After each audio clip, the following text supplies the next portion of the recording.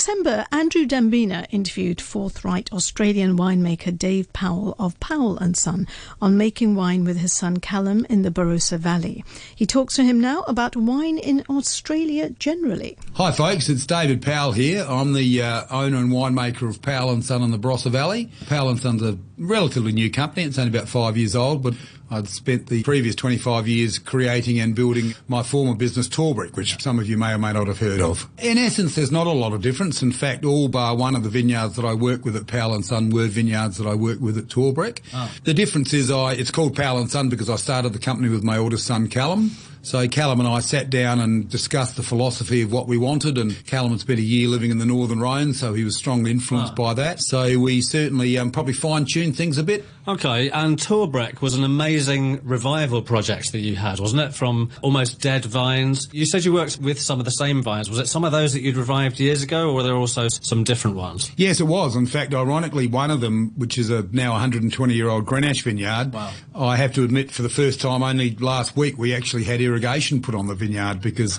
anybody that wants to deny climate change is kidding themselves, and we've had to admit that as much as it's lovely to dry-grown vines, the environment in Australia has got us such these days that you need to have irrigation on a vineyard for insurance just to get the vines through those tough times, which seem to be more prevalent and probably going to get worse. Do you see much in the way of fire damage around vineyards in the Barossa Valley? Not so much. There's been no fires. Well, there's been a small one near the Barossa, but nothing of any significance.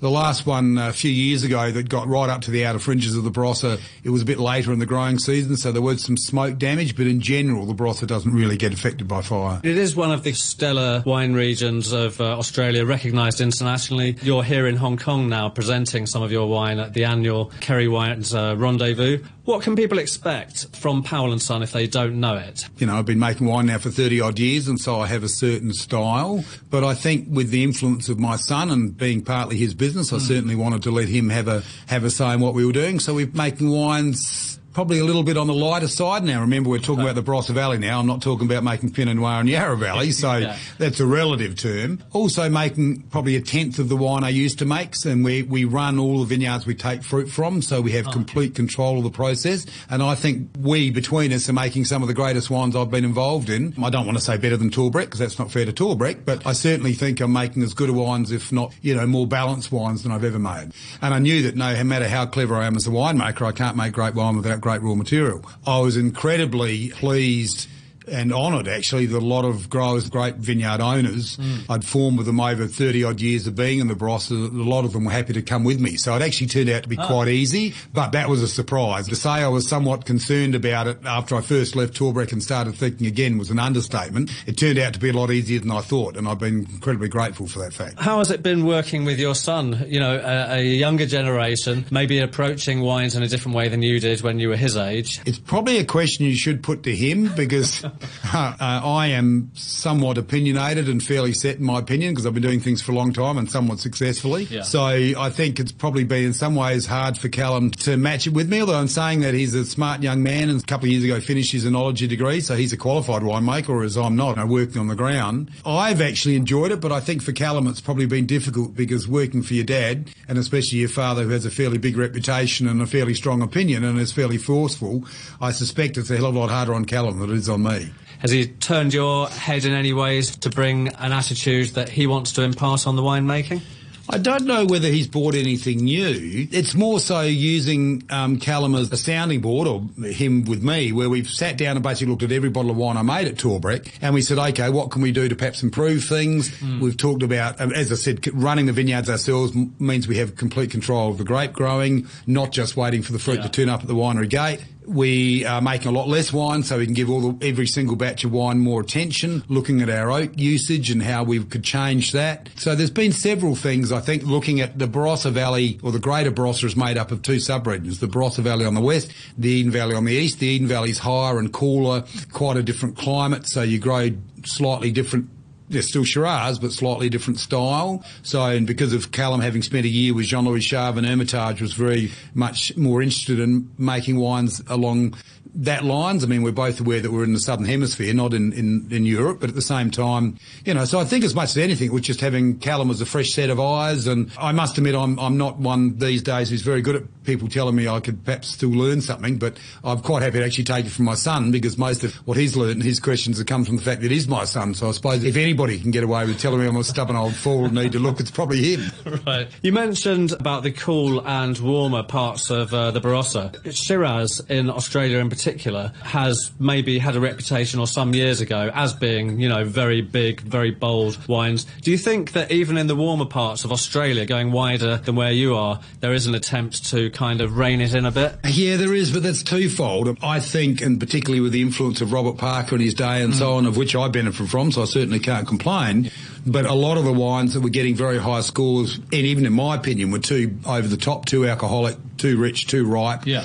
I'd like to believe I never made those sort of wines at Torbreck, but I was certainly pushing it a bit. Yeah. But some of my contemporaries were going a lot further. The thing for me now is, as we know in life in general, the pendulum very rarely settles in the middle. It tends to go from one side to the other, and I think at the moment we've almost got a case in Australia where people are going too far the other way, where they're picking their fruit when it's underripe and trying to make lower alcohol wines that perhaps don't suit the region that they're grown in. They're trying to grow grapes in somewhere like the Barossa Valley. It's not a hot area, but it's a warm area, but try to make them look like they're grown in a cool area, and that's just lunacy, because that's not the case. At the moment, it's I think the jury's still out to figure out whether we actually get back to the sweet spot, which is what we're trying to hit with Powell & Son. Even going wider after decades, as you say, of winemaking and producing in Australia, do you feel quite optimistic and pleased that Australia has taken on more varietals these days, different styles? Is it one of the healthier times for winemaking in your country? Once again, in some ways, yes. I think it's always good that people are experimenting. I think when people think there's nothing original, nothing new to look at, you might as well stop doing what you're doing, and I think that goes for anybody in life. If I think I've made the best wine I've ever made, I should stop doing it, quite frankly.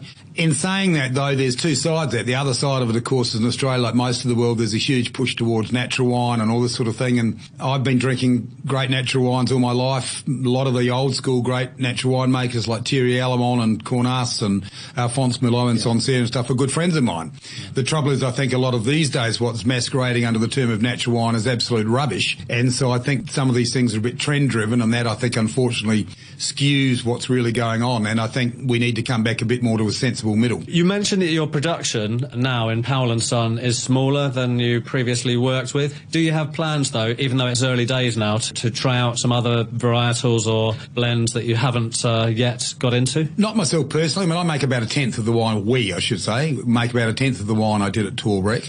I am pretty happy with what we do. In saying that, I've given Callum as much latitude as he wants to do anything. So there's a couple of varieties he eventually wants to get planted and work with. So Callum's, pretty interested in planting some Nebbiolo up in the Eden Valley, and we want to get something like maybe some Grenache Blanc and some of the lesser-known Chateauneuf Depart varieties growing in the Barossa. But I'm happy to leave that to Callum. I mean, I want Callum to feel that, he's 25. Instead of me doing it all and him just following me, I'm happy for him to, have his head. He's also been making some natural wine, but true natural wine, with no introduction of yeast or sulphur or anything, doing some whole bunch ferments, just small batches, but off some of our best vineyards. I'm these days more than happy just to make sure the ship stays steady and make sure everything's paid, but let Callum have the ability, as I did when I was his age, to experiment a bit. I don't want him to feel like he's just doing what he's told and not having his chance to look at things himself. And so far, from what you have produced, food pairing is getting more and more popular everywhere in the world, no more so than Hong Kong, I've got to say. With Cantonese food, which is sometimes not overly heavy in either spice or heavy sauces, are there any of your wines that you'd recommend to go with something like either a steamed fish or a roast chicken or anything like that? Well, first of all, we make a couple of white wines. So we make a Riesling from the Eden Valley and a Roussanne Marsanne from the Barossa Valley. Yeah. So those two wines, of course, white wine with seafood always works.